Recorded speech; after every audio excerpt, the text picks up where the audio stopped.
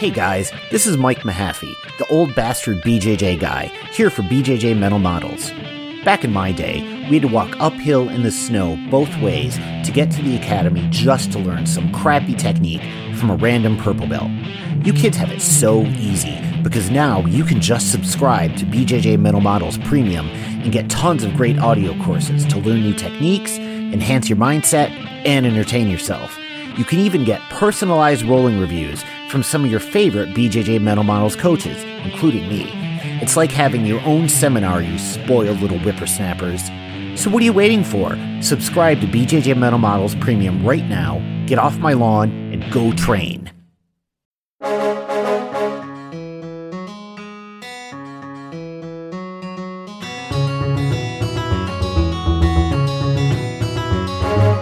Hey, welcome to BJJ Mental Models, episode 252. I'm Steve Kwan. I'm Matt Kwan. BJJ Mental Models is your guide to a conceptual and intelligent jiu-jitsu approach. What's up, brother Matt? How's it going? Hey, how you doing, Steve? Glad to be on the show. Thanks for having me. Always glad to have you, buddy. Anything exciting since the last time we had you on here? I mean, I know it's kind of hard to just ask, hey, what's new? Because we talk all the time offline, of course, but it's been a while since you've actually been on the pod here. Any big developments since then?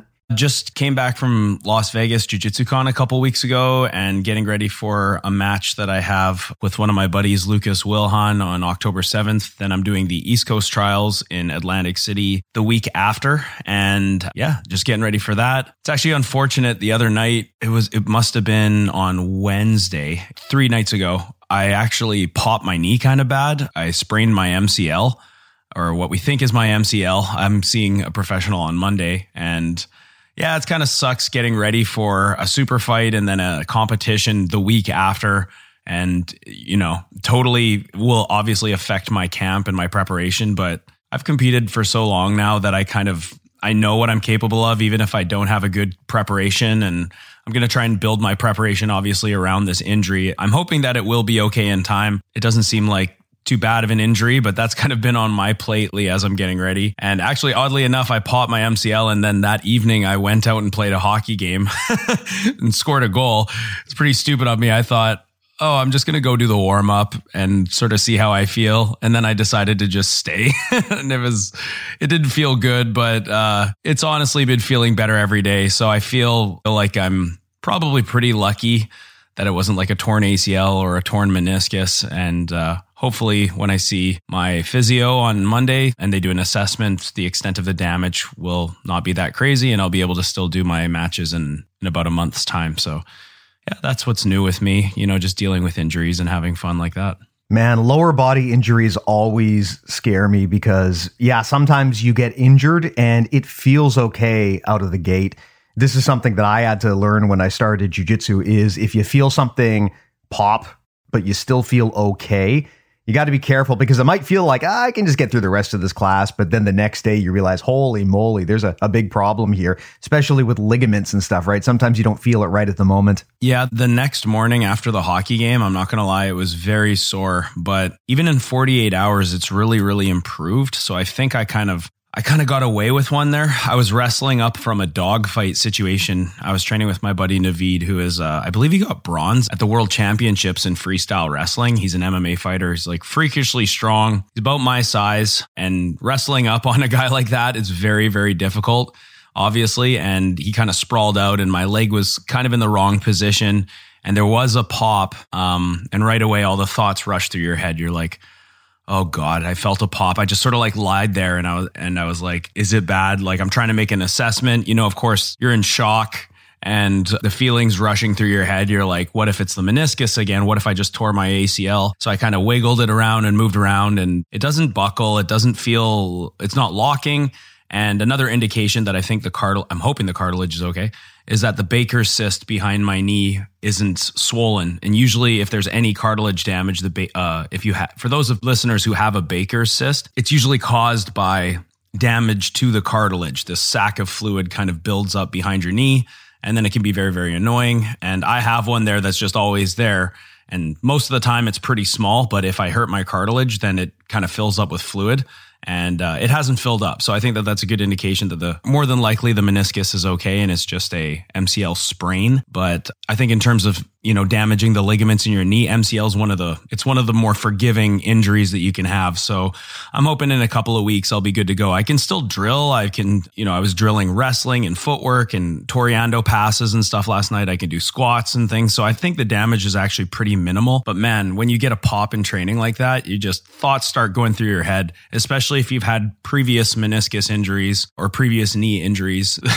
It's almost like you kind of go into a state of shock and you're just reassessing your life choices and you're like, fuck, what the hell? Is this happening to me again? So I think I kind of dodged a bullet, but we'll see. Yeah, that would actually make a great topic for an episode at some point, just the psychology of injury recovery. Because the problem that happens a lot of the time with injuries is even if you're able to physically recover, mentally recovering and learning to trust that joint or that bone or whatever broke again, and getting back to the point where you use it as confidently as you do before. That's actually maybe the harder part of injury recovery in some cases. So that would actually be a fun conversation to have at some point, just the psychology around that. But yeah, man, sucks to hear. Hope you get better soon. I mean, if not, you can do like one-legged jiu-jitsu, just adopt your game, no big. Yeah, exactly. And just tape the shit out of it and go in there. I've actually talked about injuries on the Essential Jiu-Jitsu podcast before and how I sort of try to overcome it. And like you said, when you come back from an injury, like a meniscus repair or an ACL replacement, of course, there are those mental hurdles that you have to go over to begin to trust the joint again and do the things that you did before. And there is definitely a period where you're babying it and you really have to try and test it after a certain amount of time. I would say for those people who have let's use the knee injury as an example, someone who has like an ACL replacement or a meniscus repair, a surgery where it's like your layoff is going to be anywhere between 9 to 14 months time. My biggest recommendation that I can see that's valuable is take your physio seriously, see a really good physiotherapist, and make sure you don't rush back into training, because after I got my meniscus repaired, my knee felt great after about 3 months. It started feeling really good. It started feeling like I could get back to training. And I was telling my physio this, and he's like, with all your assessments, you are way ahead of schedule. However, don't fuck with biology, because just because you feel good doesn't mean that the cells and the meniscus has had time to fuse. This is just literally just not having pain in your knee does not equate to you being able to return to training yet. So just trust the healing process and just take your time. Yeah, absolutely. That's the thing, right? Sometimes you feel better, but the absence of pain does not mean you're fully recovered. Mistake a lot of people make is when they're doing any sort of recovery, especially health related, when they start feeling better, they think, well, I guess that's good enough. And they just abandon their rehab routine. That's not a good thing to do. You definitely want to finish that out and give the joint time to get stronger again. And also to give yourself time to get confident to use that joint again. Well, Matt, let's get into the topic today. We were discussing different things that we could approach here. I know that a hot topic in the industry right now is ecological training. Probably we don't need to revive that. I know that both on your show and on mine, we've talked about that just ad nauseum.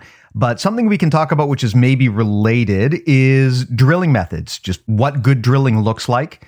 If there really is one true answer for how you should drill for best results, or if it changes. And of course, because everyone's talking about eco right now, we can maybe explain a little bit about how that fits into the equation, although I don't think it needs to be the full topic of things. But with that said, man, why don't you kick it off? Tell me what drilling looks like at your academy, what you do, and what your thoughts are on kind of maybe the best or the worst ways to go about the practice.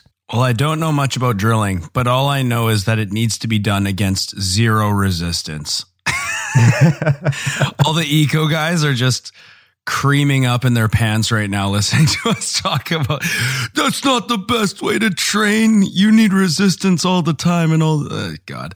Anyways, drilling. Everyone has different philosophies on drilling methods and should you drill, should you not drill? Of course, if you listen to Greg, he's been on my show a couple times, or he is going to be on it a second time pretty quickly. The episode will be released in about a week or two. And he's been on your show, I don't know how many times. Everyone has now heard of this constraint-led approach or the ecological approach. And of course, I guess we have to kind of get into that. If you're not sick of hearing about it, this is another conversation that will include it, obviously. And really the age-old debate is like, should we be drilling? Is it valid at all to be doing static drilling or drilling against non-resistance, or should everything be against resistance now? Is there validity with static drilling when it comes to skill acquisition and transfer of skill? Is that a viable way to do it? And everyone has different philosophies. If you talk to Greg in his camp, they're going to say, it's a waste of time and that it should all be ecological based. I've put ecological approach into my academy pedagogy for at least 3 whole months. And again, I know the eco guys are going to be like, but that's not enough time to even really give it a chance, right? It's like, 3 months is a long time. When you're doing every class, is games-based training.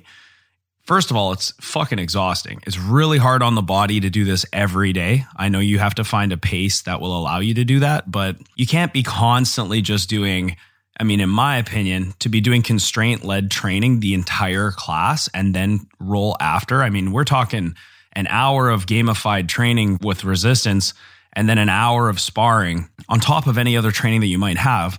I found it difficult to let my body recover, and I'm a pretty seasoned competitor. I had a couple of recreational guys at the gym that were not really too happy with it after a couple of months. They really wanted to learn techniques, and they wanted to have that kind of traditional approach where we would be trying techniques, at least with non-resistance, for a portion of the class, and then find that balance where the other portion of the class was ecological based or constraint led. I feel that there is a healthy balance between, traditional methods of training, whether it be static, drilling, or positional sparring, whatever you want to call it, and constraint-led approach.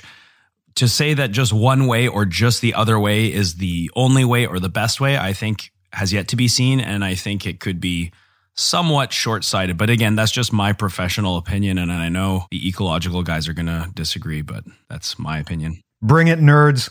Yeah, totally nerds, totally people who probably don't run schools. Maybe some of them do, but a lot of them tend to they see something new and they think that it's the best way. Like, I've been in jiu-jitsu now for about 15 years, and I couldn't tell you how many times coming up through the ranks, I learned something and I thought it was the only way or the best way. And then I got contradicted so many times that I realized that is it's not a fruitful mindset, right? Like, to think, oh, this would never work in this scenario, or this is the best way to do something. And then you see something that contradicts that belief. That happens to you enough times. And then you start to think, okay, well, maybe I've been wrong about a lot of stuff. And maybe it's better to just kind of appreciate things that are effective when you see it and adopt it when it is effective, and not be so tied to them that you feel like this is the only way. Like, when we start using the ecological approach, I think a bunch of my students thought that this was going to be the only way things are from now on. We're only going to do eco approach. But I said at the beginning, I was like, guys, I just want to do like a trial run, like an experiment. Like, I want to immerse our students in this pedagogy for 3 months and see the results. And there were a lot of great results. There were a lot of people who really enjoyed it. And then there were more recreational people who didn't enjoy it as much. Another thing about using constraints, a constraint-led approach, and interleaving different material over time as opposed to chunking modules as blocks, is that the learning is not as perceivably measurable for the practitioner. They can't really tell if their practice performance is improving. And I think that did frustrate some people. They were like, oh, I'm not learning anything because I'm not really showing techniques. We are positionally sparring with constraints. That is essentially what it is. Yeah. But I feel like I could measure my improvement in so many different situations. Like, we sparred the fuck out of half guard control, crossface and underhook positions, transitioning different half guard control, upper body positions, and things like that. Like, my crossface immeasurably improved. It got way better. I could notice improvements. Same thing with like my mount control, mount escapes. Positionally, I feel like I really benefited. But that being said, jiu-jitsu is my life, and I can very well measure my own improvement, whereas a blue belt who's very recreational probably can't perceive their own improvement. Maybe there weren't improvements. That's also possible too. So it was kind of mixed results. But in the end, I think to say that ecological approach isn't effective or doesn't have a viable place in any training program is very, very ignorant. I think it's a very, very important part of training. Maybe a good thing to do here is to kind of just outline what the different ways are that drilling can be done, just to give context to people who maybe haven't heard the stuff before. Historically speaking, you talked about the quote unquote old way of doing things. This is basically the old school Hollywood martial arts approach where you just practice the same thing 10,000 times, right? Kind of what we would call dead drilling in jiu-jitsu, just practicing against a non-resisting opponent or even an inanimate object in some places. You can also upgrade that and practice against someone with a bit of resistance, where at the end of the day, you might still be just practicing a specific technique, however. But there's been a lot of pushback against that approach, and understandably so. It can be frustrating to drill that way. You also wind up kind of going down these dead ends where maybe you're drilling something that just doesn't really fit into your game. You don't know the context of how to apply it to other stuff that you're doing. Another common problem too is when you use that approach, people often forget what they were taught, because when you use something in a dead drill or in a positional situation, the way that you do it might wind up being a bit different than you do it in a live roll. So the problem with dead drilling that happens a lot of the time is people will try to bust out this move when their partner is just sitting there doing nothing. They can make it happen, but as soon as there's resistance, it just falls apart. So there's been pushback against those kinds of traditional drilling methods for quite some time. And on the jiu-jitsu scene in the last while, there's been this big explosion of interest in what's called the ecological approach. Basically, the idea here with the ecological approach, it comes from, sports science. And the idea is that rather than telling someone exactly what to do and expecting them to just copy it and duplicate it exactly, you are basically trying to guide their body down the path of figuring it out on their own in the way that works best for them. The idea here is that no technique is ever done the same way twice. You can't just teach me the exact steps to do an armbar the way that you do it, because your body is different from my body, right? It's not going to be exactly the same. And on top of that, it's so dependent on what your opponent does, right? If your armbar setup requires you to grab their far arm in a certain way and they don't give you that energy, you have to adapt.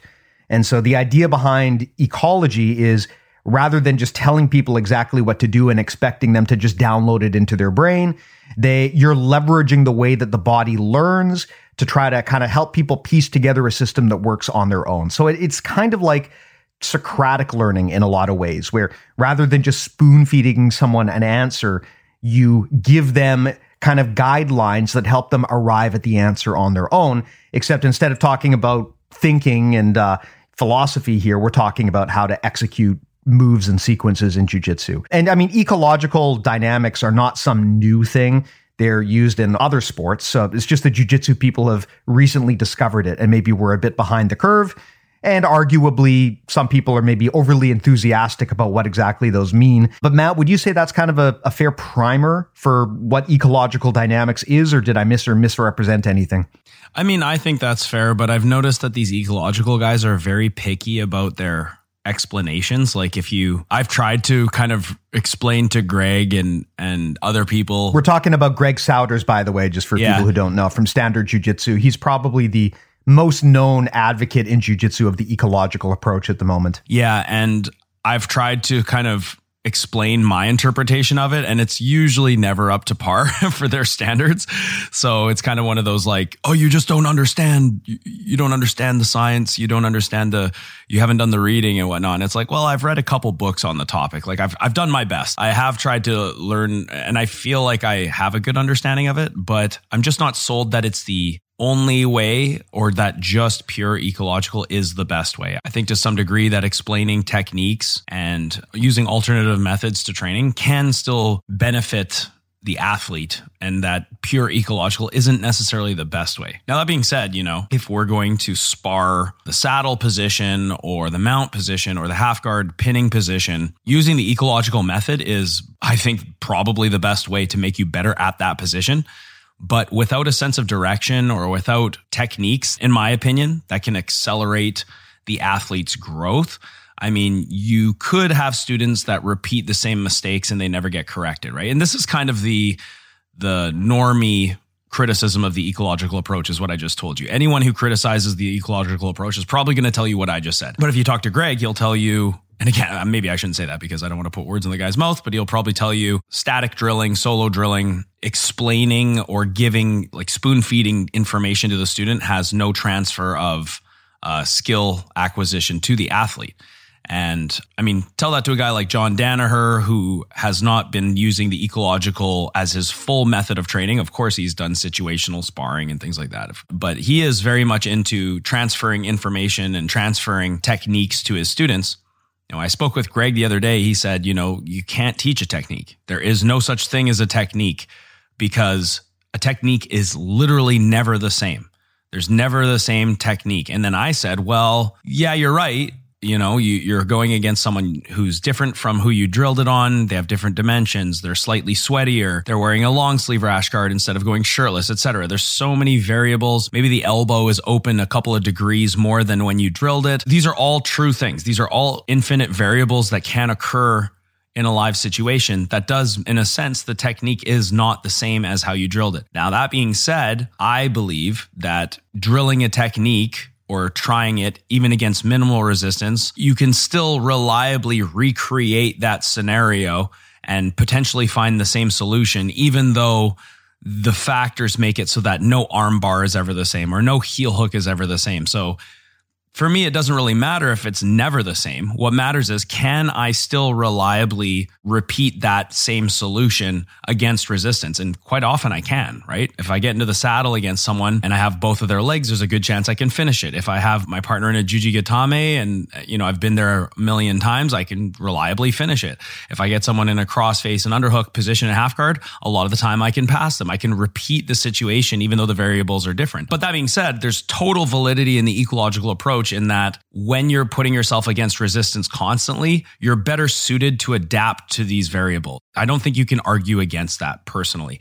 But I'm saying, is there validity in drilling against no resistance or minimal resistance? So just to go on my sort of philosophy on drills and different types of drills, there's solo type drills. There's warm-up drills where there's a gym in my area. I troll them on social media quite a bit. They're always posting about how, we have the best warm-ups ever. And they're doing like fireman's carry, running your partner down the mat. Then they're doing these like burpees and they're basically just making their students dog tired, but they're not learning actual jujitsu. They're not problem solving. They're just going through this intense warm up. And so I always troll this school and repost their shit just as a joke because I'm a piece of shit. But those types of warm ups, I think, they're great if you're trying to improve your strength and conditioning. They're not great for problem solving or skill acquisition in jujitsu. Solo movements, however, I had a very interesting discussion with Greg about solo movements because obviously he thinks solo movements they can help you with your mobility and things like that. But in terms of building the skills for jiu-jitsu, he was very much against it. And then I countered with, one of the main things I've been studying right now is I've been studying Tynan Dalpra's long step pass series and getting a lot of great insight on that pass because this guy long steps the best in the world champion, black belt, one of the best long step passers in the world, arguably the best gi passer in the world, aside from maybe like a Nicholas Marigali. And this guy's just incredible. In his instructional, he goes over a section on solo drills. And he says, before I started doing the solo drills, I would have issues finishing the long step pass. I would get 90% of the way to the pass, and then I would have issues finishing it. But once Guy Mendez introduced the solo drills, it really helped him pick up the movement. And so I did the same thing. I was using the long step, or what I perceived to be the long step. It was actually the back step pass, which is different. It's kind of the earlier unrefined version of the long step pass is this back step pass, where you kind of flop your ass on the floor and you do a big dynamic back step and your foot slams on the floor. Now the long step pass that these guys are using from AOJ is very much more of like a smooth gliding pass where instead of your foot smacking on the floor, it's kind of your toe is kind of dragging in a circle. And so it's very much smooth and it's much more effective, I find. So I started using these solo drills that he shows where you're essentially just in a low crouch and you're shifting your weight from side to side. And then you can use your body to create this crescent shape and fall away from your imaginary partner. And I started doing it and doing the mobility drills a couple minutes every day. And man, like to say that didn't help my long step pass would be a lie. And then I started doing it with my students, kids, adults of all levels, fundamentals adults, advanced adults. I'd make them do the solo movement and like they're all hitting long step passes now. So I totally think that there could be validity to training outside of the ecological approach, like a solo drill, as long as it is, as long as it's well thought of and it's well composed. Again, I don't think doing just any solo movement is good. And quite honestly, a lot of the solo movements I see most traditional gyms do are, in my opinion, not correct or not efficient. But I do think there's validity, especially when you got a guy like Tynan Dalpra saying, hey, this drill made me hit the long step so much easier, because my brain already, I don't need to think about it. When I go to the position that I can long step from, it's automatic. And I do think that there is validity to that. But again, if you were to tell it, when I asked Greg about that, he said, is that the reason why he's so good at the long step? Or is it because he's extremely dedicated? He has the best coaches. He loves jiu-jitsu. He wants to get better. Or could those be factors? And I said, well, yeah, absolutely. Those could be factors. But you're going to tell one of the best guys from one of the best teams in the world that his training methodology isn't effective when we can see that it yields world championship results at the black belt level. I mean, it's kind of, in my opinion, it is hard to argue against. Yeah. I think that something that I've observed just in general, this doesn't even have anything to do with the ecological approach or how people drill. People really like to think, or they want to think, that answers to complicated questions should be simple. They want yes or no answers, right? They want to know, is the ecological approach better? Yes or no? Should I use it? Yes or no? The reality, though, is that it's a lot more nuanced than that. I would argue that the way that people should probably think of the ecological approach is less as a new method that replaces the old, and more just an understanding of body mechanics and psychology and how human beings learn. You don't have to follow a playbook exactly to be quote unquote ecological. But if you understand some of the concepts from the ecological approach, you talked about constraints-based learning, for example, you can apply these in bits and pieces to other approaches as well, and to the traditional approach. It doesn't have to be all or nothing. You can just do what you're doing, but just do it through the lens of an understanding of ecology. So, for example, if we know that people are going to learn better or retain better if they've got variability in their training and a degree of resistance, then we can do old school drilling, but just apply a bit of that understanding, right? It doesn't have to be against a completely dead opponent who's just not doing anything. You can add layers of resistance. And I know ecological people hate it when you say this, but positional sparring is a lightweight example of thinking in that direction. Ecological people will often insist that positional sparring is not ecological. I mean, but the concept is kind of the same, right? You are applying a degree of constraints. It's not as nuanced or as deep as being fully ecological, but that you're kind of taking a step in that direction. So it doesn't have to be all or nothing. You can kind of pick and choose. Rather than thinking of ecology as the way things must be done, thinking of it as a collection of concepts that explain how the human body learns and improves, then if you think of it that way, it's just lessons that you can apply to other things. And then I think it becomes a bit less tribal and a bit less combative when people talk about this stuff. Man, I can just hear the ecological nerds' heads exploding right now with what you're saying. Well, do you agree with me though? Am I right, or am I going to be so pissed off? They're going to leave mad comments in the comment section. Oh my God, what are we going to do?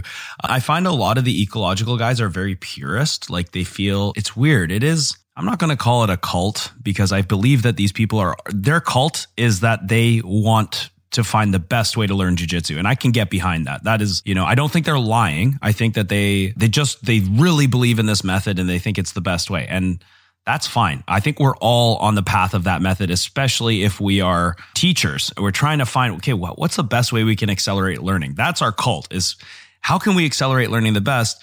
But I do think that sometimes it becomes a closed-minded conversation, and one side is looking for answers and the other side feels that they've already found the best answer. I go back and forth. I think it's all about balance. I don't think you can train ecological every day. I think there's times when you'll see a new technique in competition that we've never seen before, and then we're like, well, now we got to add this to our game, or we got to learn how to shut this down. I mean, a week ago, we saw Craig Jones do a toe hold on Boogeyman through his legs, Michael Jordan style, wearing the Chicago Bulls team rash guard at the quintet tournament. This is a move I've never even seen. I can't believe it was done. A toe hold through the legs. Like, so you see something completely novel and you're going to tell me that we shouldn't talk about it or we shouldn't transfer the information verbally, and that you're going to tell me that me showing a solution to a potential problem, even on a mechanical level, that can't transfer skill because now the athlete knows about it, but they haven't done it with their body. Like, I mean, listen, I'm the kind of guy who needs to do things physically to be able to use them in a live situation. Like once I feel a move, I have a much better understanding of the move than if I just look at it. That's fair. Okay. But to say that talking about it or verbally transferring information is not valid at all, I find it hard to believe. I do. I don't think it's the only way you should learn. That's, again, becoming myopic on the other side of the spectrum where, no, we should only be showing techniques. Like, I don't believe that either. I think that that's not a good way to learn. I think there needs to be a mixture of both. And I feel that, let's say I'm learning a technique for the first time. Usually the first time I learn something and I'm being introduced to a technique, usually I want to perform that task on a non-resisting opponent. Maybe it's an inversion into a backside 50-50 as a transition into X legs, into a Mikey lock. Like, you know what I mean? Like if it's a move that is very, very difficult, then yeah, I'm going to want to feel it. I'm not just going to go into a position and try and get it or try and organize myself around it. I want to feel it versus no resistance. Then once I understand it, just like you said, gradually increase resistance. And then eventually you're essentially just playing games. So I look at the ecological approach as a great way to kind of hammer out positions that you're already aware of. And I look at technique-based training or transferring information. I don't even know what we're going to call it, traditional-based training, using that as a way to kind of show the athlete what you can do and what kind of things that are available and what mistakes to look out for and what things to look for.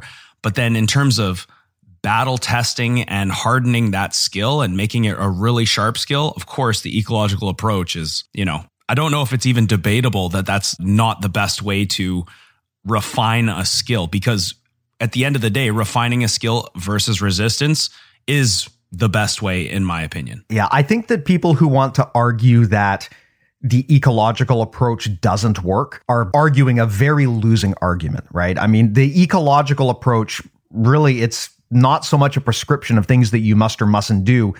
It's a series of findings about how the human body learns to move. If you want to argue against that, you got to understand, you're not arguing against Greg Souders necessarily. You're arguing against a significant body of research that shows that we believe that this is how the human body learns optimally at the moment. This is how it works. Now, that doesn't mean you need to take this to some totally zealous level where you're basically doing a 100% ecological approach at your gym and you're not explaining anything, right? There is no rule saying you have to go that far. You can rather just adopt the findings of an ecological approach. So, for example, that people learn well with constraints, they learn well with variability. You can adopt all of those into a more traditional training model and meet in the middle. And I agree with you that there absolutely is a place for just technique-based instruction. From my experience, I mean, look, I'll be honest, right? Where I train, where I've always trained, pretty much every gym that I've trained at has used what I would call the traditional method. The 3 moves a day type thing, right? Where you go in and you do some warm-up, which may or may not be relevant, and then you mimic the instructor doing 2-3 techniques against an unresisting opponent, and then you do sparring. And if you're lucky, maybe you get some positional sparring. But it's a very old school method of structuring a class. And I'll be honest, 99% of the stuff that I have learned that way, just in one ear, out the other, because it just never gets adopted. It never gets ingrained. And there are times when we've done more ecological classes where rather than trying to learn a technique, we just spar with the goal of holding a position, for example. And I have found that I have learned way better in certain situations by doing that. So again, I think it's a very hard argument to make that the ecological approach doesn't work or that is bad. It's not an argument. You can't argue against it, really. Yeah. When people in jiu-jitsu say things like the ecological approach doesn't work, you have to understand what you're arguing is not that Greg Souders is wrong. What you're arguing is that the findings of sports science for the past how many decades are completely wrong. And that's a hard thing to argue. Now, that said, Ecological people tend to get, I think, a bit too excited and religious in their approach to applying it. Yes, it is true that no technique is done the same twice, right? There's so much variability in how our bodies move. We are not computer programs where we can just execute the same thing perfectly over and over again.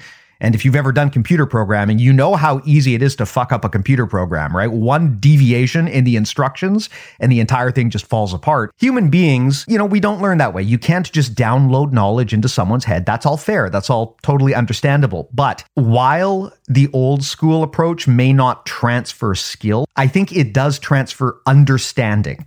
And that's very important. If you don't even know what an omoplata is, and I just throw you in there and try to give you some games, and they're intended to steer you towards developing a good omoplata, I mean, yeah, you might be able to have some good luck. You'll probably get a lot of good practice in that position, but I still think it would be helpful to spend a few seconds just demoing an omoplata, showing people what it is and what the destination is there.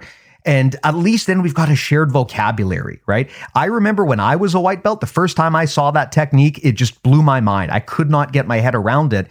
And it took me a while to just understand what it was and what the goal was before we even talk about the separate conversation of how to get better at it. So I think there is a place for the old school monkey see, monkey do method, because even if it won't teach you how to do the technique best, it creates a shared vocabulary and understanding of what the goals are and where we're trying to go. And it's really hard to teach anyone if they don't know what the goals are and where you're trying to go. Yeah, it kind of reminds me of, on my show, I did a recent series on the history of BJJ. And it started with, of course, Japanese jiu-jitsu and how that transferred into judo. And then judo was kind of defeated by Newaza-style Japanese jiu-jitsu. And then that migrated over to Brazil and became Brazilian jiu-jitsu. And so we're seeing what we really saw, the difference between the early days of Japanese jiu-jitsu and then how that evolved into what we know as judo, which is primarily a throwing sport, is the training methodology that Jigoro Kano developed, which was based around randori. So with more of a randori focus, a live training focus where there's always resistance, as opposed to a Japanese jiu-jitsu style of training, which was mostly based around kata, which is a choreographed, cooperative, partnered training. When something is not being tested against resistance, it just cannot be refined. There isn't enough adaptability because the person is not resisting and the person is told how to respond,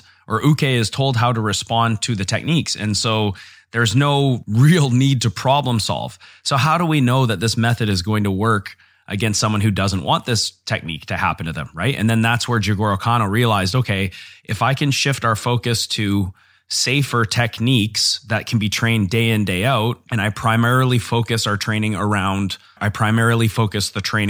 randori or live training, that's where we can really start to accelerate the learning and we can really make our students very much more effective. And then, Kano developed concepts like Kazushi, where we're trying to break our opponent's stance before we're throwing them. So is that not a valid transfer of information? Is that concept not a valid concept? Because it really reshaped how we look at grappling and combat forever. Just the idea of breaking someone's stance, breaking their center of gravity, and then attacking is the foundation of a lot of what we do in jiu-jitsu and in judo and in wrestling, is all about breaking our opponent's stance. And to say that is not, that transferring that information is not an effective way of skill acquisition, I mean, I think it's going to be difficult to argue with that. But that being said, to have just purely kata training or just purely drilling, I think it's also going to be very hard to argue that that's the best way to learn. And I feel that, like you said with the omoplata example, sometimes a position like that, it's like, you got to feel that. Like if I'm going to learn how to do a berimbolo on someone, I need to drill that against someone who's not fighting back. Otherwise, I'm just not going to be able to go upside down and do that. Like I can remember when I first learned how to do a berimbolo, it took me days to figure out how to actually even just go upside down and end up on the other side against someone who's doing nothing in resistance. But now you're going to say, okay, do a berimbolo and this person's going to try and shut you down. And like your goal is to go upside down and end up on the other side. It's like, I mean, fuck, how are you going to do that against someone who doesn't want that to happen? Why not just feel the move first against non-resistance and look at that as like, I think it's a necessary part of growth. I think it's a necessary part. Maybe it's not the only thing. Like, should someone who is a master of barambolos, the Meow brothers, should they be drilling barambolos on each other without resistance? They probably don't need to at this point because they've literally done thousands of barambolos. But that being said, they probably still do. They probably still do barambolo each other back and forth against no resistance. I think where a lot of the eco guys kind of conflate certain drilling as non-effective is like the typical example of drilling for speed and for reps, like the Toriando passes, 1, 2, 3, 4 Toriandos left and right. And the person on the bottom is literally just sitting there. Like if you showed me that kind of drilling, I would say you are literally wasting your time. There's no point in doing this type of training. Maybe for kids at the 4-year-old level, maybe that drill would be okay. Because if you show kids that, they can actually understand, okay, I need to walk around the legs, right? But that being said, if you have adults and you're drilling Toriando passes and you're doing speed drill for reps, there's literally no reactions. So because there's no reactions, there's no actual feedback. I do believe that there is no transfer of skill, honestly, aside from maybe you just working your movement and getting a bit of a sweat. But if you start getting the bottom player to start now recovering the foot position and start facing you, and now the top person is starting to walk around the hip and the shoulder line and actually create angles that force the bottom player to react and force the bottom player to bring their knees to their chest, now we're actually looking at real life situations. So just by getting the bottom player to react and add slight resistance, the drill becomes numerously more effective than if the person on the bottom is just lying there. So we have to look at drilling versus non-resistance in different lights for different situations. But at the end of the day, I think as soon as your students understand what's going on, immediately adding resistance is necessary. Yeah, I would agree completely. There is the old saying that you get what you train for, or you are what you train. Basically, the way that you drill and the way that you train is going to impact the way that you practice in a live sparring scenario. The problem with a lot of dead drilling activities or even warm-ups is that they recontextualize jiu-jitsu movements in a way that isn't how they're actually supposed to work. So, example, I know, Matt, you and I have talked about this many times over the years. The old jiu-jitsu drill where you shrimp down the mat. I am not a fan of that at all. And the reason why is because it recontextualizes shrimping and gives people the wrong idea about what you're supposed to do and what good shrimping looks like. Yep. When you are trying to shrimp down the mat, ultimately, what is your goal? Your goal is to cover distance, right? That's what you're doing. You're not trying to get out of a position. You're not trying to create space or off balance a person on top. Your goal is get from one end of the room to the other end of the room as fast as possible. And so what I find happens if you get people to do these drills, and I say this from experience because this is how I learned and it was wrong. What happens is people start to think that a good shrimp is this big, long, explosive movement where you're kind of trying to move your butt like 3 feet back. The issue is if you try to shrimp like that to actually escape a bad position, you probably aren't going to get out because the person on top is just going to adjust. And on top of that, by opening yourself up that wide, you create openings to let the person on top go to mount or knee on belly or something. So it took me a long time to recontextualize in my head what good shrimping looks like. It doesn't look like when you're doing that warm-up. Good shrimping is actually more about kind of staying compact, getting a good angle, and making yourself just a really, really shitty base for your opponent to try to sit on top of. It doesn't look like the way that you shrimp when you're trying to scoot your ass down the mat. So in that sense, I agree that dead drilling can be problematic because you're giving people the wrong goal, right? The goal of what they're trying to do is very different from what you would try to do in a real spar. However, I think there absolutely is a place for this kind of stuff because, again, even if you can't transfer skill through that kind of drilling, you can at least transfer understanding. And I think that if someone is brand new, they are seeing a technique for the first time, maybe trying to just drop them into an ecological setting when they don't even know the goals is a real recipe for frustration. You talked earlier about how, people, when you do full ecology all the time, it can be very taxing for your students. And there is a zone of proximal development. You want to challenge people, but if you overload them and make things too hard, you can actually make your training counterproductive. So there has to be a point where they feel like they can at least get something done.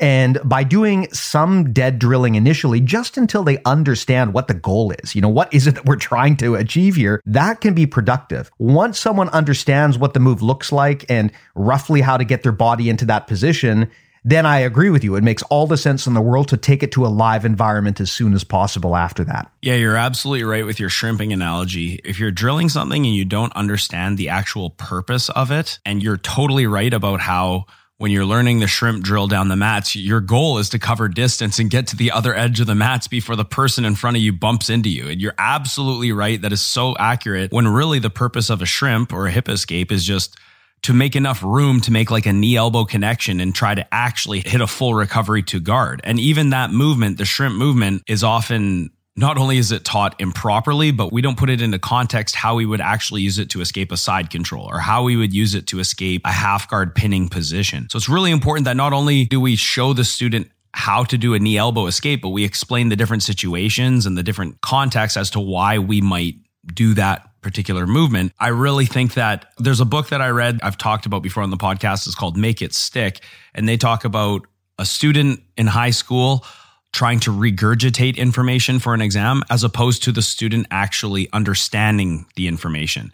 And when a student only tries to regurgitate something through memorization, then if you take that same question and rephrase it, or if you mix up the order of the questions, or you add different context to the questions, now the student can't regurgitate the same information because they've only remembered the answer based on problem to be solved. So there's no actual understanding of the problem. They're just regurgitating and memorizing. And I've been guilty of this too in high school. Oh, you need to know this for the exam, memorize it. And I'm like, okay, as long as I memorize this answer, I'll get it right and I'll get a good score or whatever. Now you put it in a situation like jiu-jitsu where there is no regurgitatable answer because everything is always different. It's always new and there's new variables. You really have to have an understanding as to what the problem is that needs to be solved. You cannot just regurgitate. And so I think instructors that are, for lack of the better word, ineffective, they do show training where it's like, okay, let's drill this move and practice this arm bar.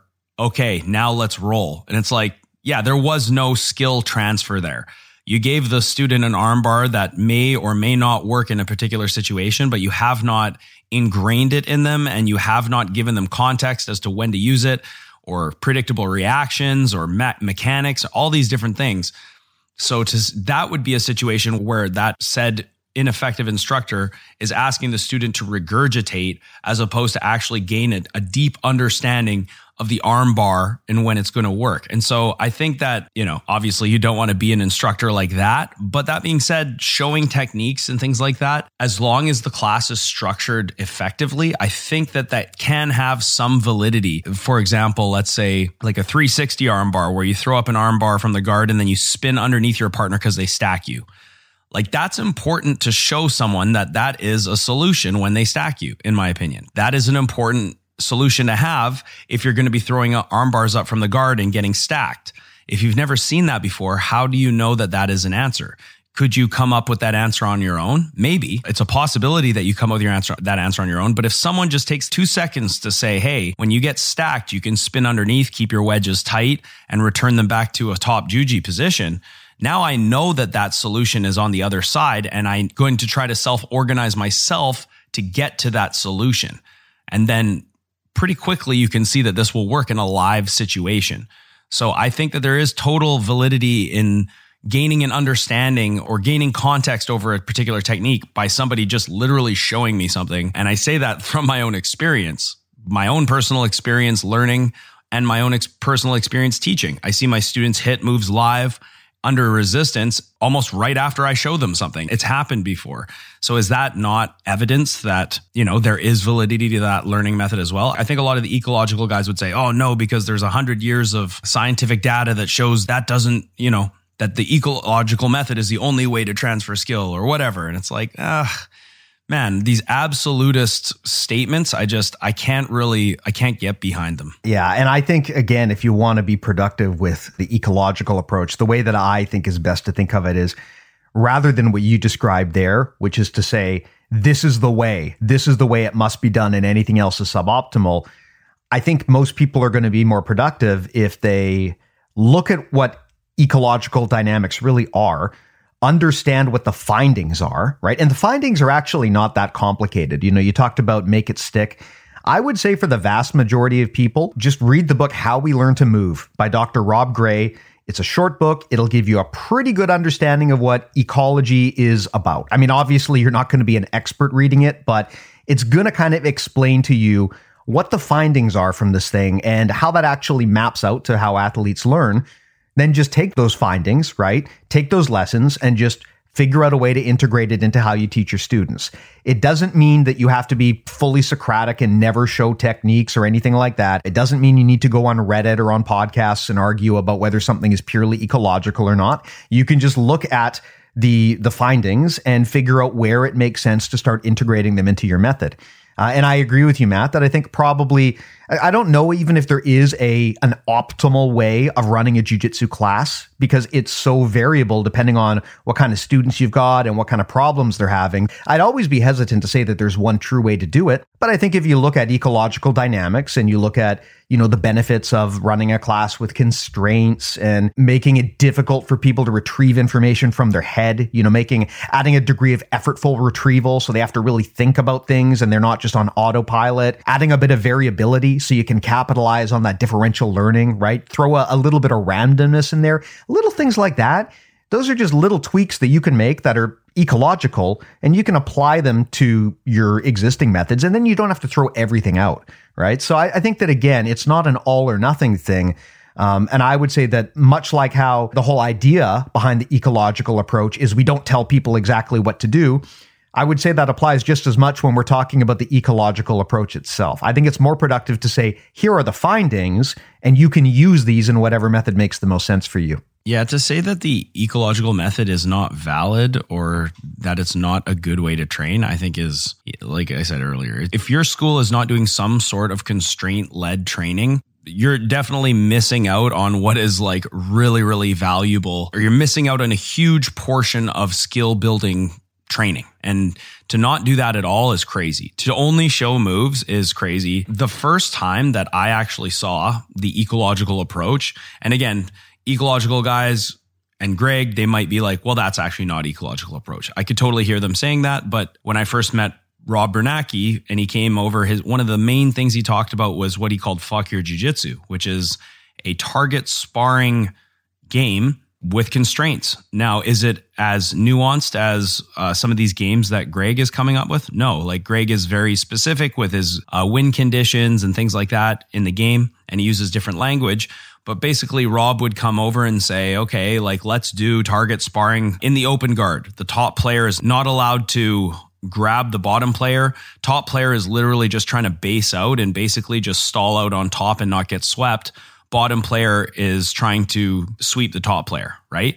And so what you get is the top player zombie walking into the guard and basically just trying to base out. So the bottom player really has to work their kazushi and their guard work and their sweeps and control, and the top player is working on their base. And then you could switch the constraints so that now let's say the top player is trying to pass or get chest to chest, and the bottom player is only allowed to frame. They're not allowed to grip. They're not allowed to sweep. They're only using guard retention movements.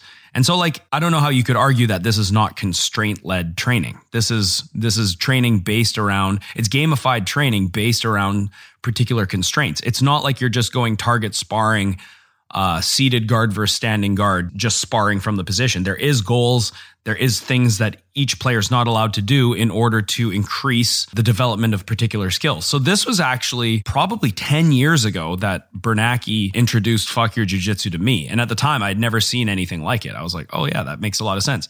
And to say that that's not ecological, I think it covers all of the bases. Maybe it's not as specific as some of the games that Greg comes up with. I think Greg's very good at developing games to increase certain skills. I think Rob's approach is maybe a bit more vague, but that's not to say that it has to stay vague. The game could be changed in any way, but it is constraint led. And that's the first time that I was ever introduced to training like that.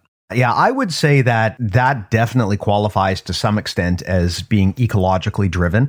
Now, again, someone who believes in a fully ecological approach might not say that meets the standard. But again, it doesn't have to be an all or nothing thing, right? I don't think it's as simple as to say you either are ecological or you're not, because if you're thinking that way, that kind of gets you into the situation where you can dismiss any counter argument by just saying, well, that doesn't meet my definition of being ecological, right? And I don't think that's truly useful, because you can be partially ecological. I mean, a lot of the eco guys, for example, will say positional sparring is not ecological. I disagree with that quite strongly. If you're applying constraints, by definition, there is some ecological aspect.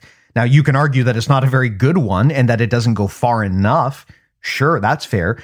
But saying, for example, that we are playing guard, you're on bottom, I'm on top, sweep or submit, and reset when you're done. I mean, that's kind of an old school positional sparring approach.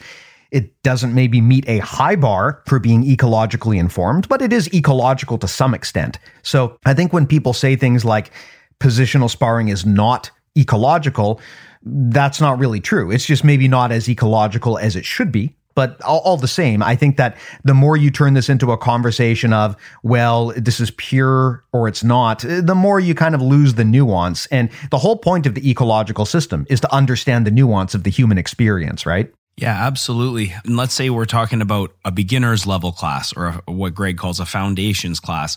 And you can go on YouTube and check out some of these classes that Greg has started to put up. He's put up full 20-minute videos and shown the games that he shows to his beginners. I think they're awesome videos. I really like Greg Souter's content. You know, if you took 2 white belts and you said, okay, I want the bottom player to be effective from the bottom and try to play guard and not get your guard passed. Okay, go. It's going to be a fucking mess. You're going to have the bottom guy getting his guard passed randomly, not going to have any sense of direction. Top player is probably going to whip the legs by and just sort of fall on top. And then when they switch positions, the same thing will probably happen with no real direction and no real connections or anything. But one thing that Greg does that's really awesome is he's like, okay, bottom player, try to hook your 2 feet inside the top player's knees and gain as much contact as you can. Then if you can, start bringing your 1 hand to the ankle. And if you can, get 2 hands to the ankles and then just hold the position. And so now the bottom player has a goal. It's like, oh, okay, I'm going to make as much connection to the top player as I can. And what you see around the room is all of a sudden it starts to resemble jiu-jitsu. Even though these guys are beginners, it starts to resemble actual guard work because the bottom person has been given a task. And even though they might have 0 resistance, they're able to connect their feet inside and it gives them a sense of direction, takes them to a position that essentially looks like I said, an open guard or the beginnings of what could be an ashigarami entry. And then the next game, he'll say, okay, now the job is keep the things the same, but now the top player is disconnecting the feet as much as they can. And the bottom player is now trying to put the top player on their butt or put their hands on the floor for as long as they can. And now it's like, oh shit, all of a sudden we've we've given these athletes or students, whatever you want to call them, we've given them constraints that lead them down a path of self-organization, and they actually can now play some variation of open guard. They know where to put their feet. They know how to make connections. The top person has a goal of disconnecting the guard and whatnot, and it starts to look like real jiu-jitsu. So when you have a well-established game and it has really, really good goals for the player, I mean, it's just you can totally accelerate the learning of someone. Right. But it doesn't necessarily give context. It doesn't say, okay, well, now we can go into this position. This is a technique. This is a sweep we can do from here. No, we're asking the athlete to sort of self-organize that part of it. Right. But why not just say, okay, here's a tripod sweep. Here's an entry into ashigarami. Here is a double koichigari. This is, these are different things you can do from the guard. I just think that you kind of need both pieces. Maybe the best training lies somewhere in between both pieces. And to say that one or the other is the best, I'm not sold on. And again, probably going to get a lot of hate for that. But jiu-jitsu is all about learning. And one thing, even though I've been teaching for about 10 years, I've been training for about 15 years, I'm still a white belt. I don't have the best way and I never will have the best way. And that's why as soon as I started hearing about this constraint-led approach, I was like, oh man, I got to try this because I don't know, these Greg students are doing well in competition and I kind of need to know how this could affect my learning and my students' learning. So I put us through it and I'm never afraid to admit that I don't know everything. And I'm pretty sure, even by some people's standards, I don't have a full understanding of the ecological approach. But again, all I can do is my best, right? Yeah. I mean, I would argue that most people don't have a full understanding. In fact, I'd argue that nobody has a full understanding of the ecological approach, especially in jiu-jitsu, where we're dealing with a bunch of gym coaches, right? We're not talking about people who have researched the stuff in the lab for 10 years. Most of us have just read a few books and are doing our best. And I think we need to keep that in mind. But yeah, you bring up a great example of where gamification and maybe making things more goal-oriented rather than position-oriented can be very good. And that is one of the downsides of a positional sparring approach. It's not that positional sparring is necessarily bad. It's that, much like the shrimping down the mat example, it can give people an incorrect understanding of the goal, right? So close guard as an example, right? If you're doing positional sparring and you say, okay, your job, person on bottom, is to keep the person on top and close guard. I mean, you can incorrectly make people think that the goal of that kind of position is to cross your ankles and hold people there. But it's not really, right? The goal is to break someone's alignment so that you can advance your position or get a submission. Me holding you in close guard with my ankles crossed does not guarantee I'm in a good position, right? I could technically be in that position, but you could be fully postured up and about to pass me any second. Whereas the example you gave with Greg, where you're less focused on the position and more focused on getting to a mechanically advantageous situation, that I think is better. But that's just because you're being clearer about the goal. I don't think that's necessarily anything magic about being ecological or not. It's just, rather than telling people your goal is to cross your ankles around the person, you're telling a person that your goal is to get into this advantageous position where their alignment is compromised, right? And I think that actually isn't as far a leap from the old school way of doing things as people think. It's just you're being clearer about. I will say, in a setting where you're teaching children, so I have 2 age groups at my gym. First age group is 5 to 9 years, and the next age group is 10 to 14. And ecological approach for kids is fucking awesome because they learn through games. They learn through play. And they learn through live resistance, and they respond so well to that. I think I've talked about this on one of my episodes recently where, if I go and show a technique, when you look at the room and you look at the wall as you're explaining it, you'll see the kids looking in all different directions.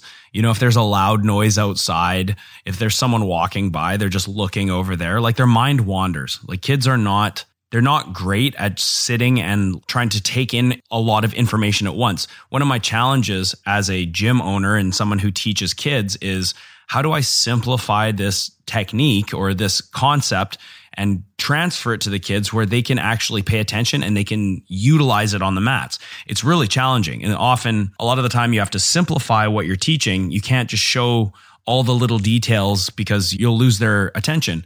And so rather than just showing them techniques and then asking them to regurgitate it, a really good method is the ecological approach. So it's like, okay, kids, start with the single leg. It's a 30-second round. Your job is to hold the single leg for the entire round. If you lose it, just start again. And the other person is trying to clear their knee line and get out of the single leg. Okay, go. And there's no goofing around. The kids immediately go to work and start trying to single leg each other. And then the next round, you add the constraint of trying to put their hip or their hands on the floor. And you'll start to see, holy shit, they're actually wrestling when maybe they don't even know what a single leg is, but now they're already understanding, okay, my job is to just hold this leg. I'm going to try and do what I can, right? But for me, I might look around the room and see kids making the same mistake. I might see a kid with their head completely hunched over. I might see a kid holding the leg with unlocked hands. I might see things where I feel like I might see the single leg being executed where there's no meaningful connection of the person's chest to the hips or anything like that. So I might go in and say, hey guys, here's a mistake that I'm not even going to use the word mistake, but here's some things that I think could make your single leg connections tighter. Stay tighter, have good posture, lock your hands, right? And so on. Try again. And now maybe they're like, okay, well, now I'm thinking about these things that Coach Matt told me. I'm going to try and keep my chest closer to my partner's hips. I'm going to try and keep my posture upright. And so how did I not just improve them through information transfer? You know what I mean? But again, the ecological approach for kids who have such short attention spans at such a young age is a great way to get them to train and to keep their focus through gamified training as opposed to regurgitation. I mean, for kids that age, most of my training comes with ecological training. And I think that is the best way to get kids to a higher level in a short amount of time. Yeah, absolutely. I think it's amazing for kids. And I would say for adults too, right? It's not just kids who learn through play. Adults do as well. They're just kind of more reticent to get into that mindset sometimes. But I think gamification is an amazing strategy for adults as well. But yeah, like you said, it is possible to maybe take it too far in one direction. I think there's always going to be that time where you need to give people a goal so that they know what you're trying to move towards. Again, there's a difference between transferring skill and transferring understanding. And there is always going to be that time where, as an instructor, you need to clarify for people what the objective is. So yeah, I think that, there's going to be an approach in the middle somewhere that is probably best for most people. I think where people maybe just get into problems here is they get so tribalized onto one side of this or another. It's a totally unnecessary debate, right? It doesn't need to be a combative thing. It's not one side versus the other or black and white. These are just different approaches that have different strengths and weaknesses.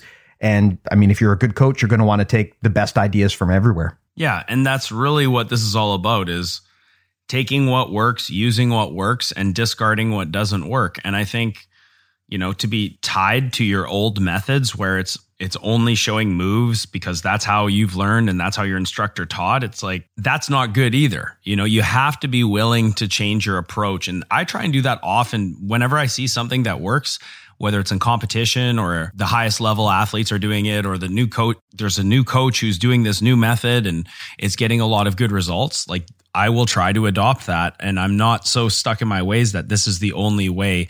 I think once, anyone who listens to the show is probably smart enough to know that that is not good. But I think it hurts the ego sometimes because you have to look inward and think to yourself, wow, I've wasted a lot of time doing something that isn't effective. And that is really, really hard for some people to swallow. It's just like if you have a career that you've dedicated, a decade or even 2 decades to, and now you realize you don't want to do it and you want to do something completely different.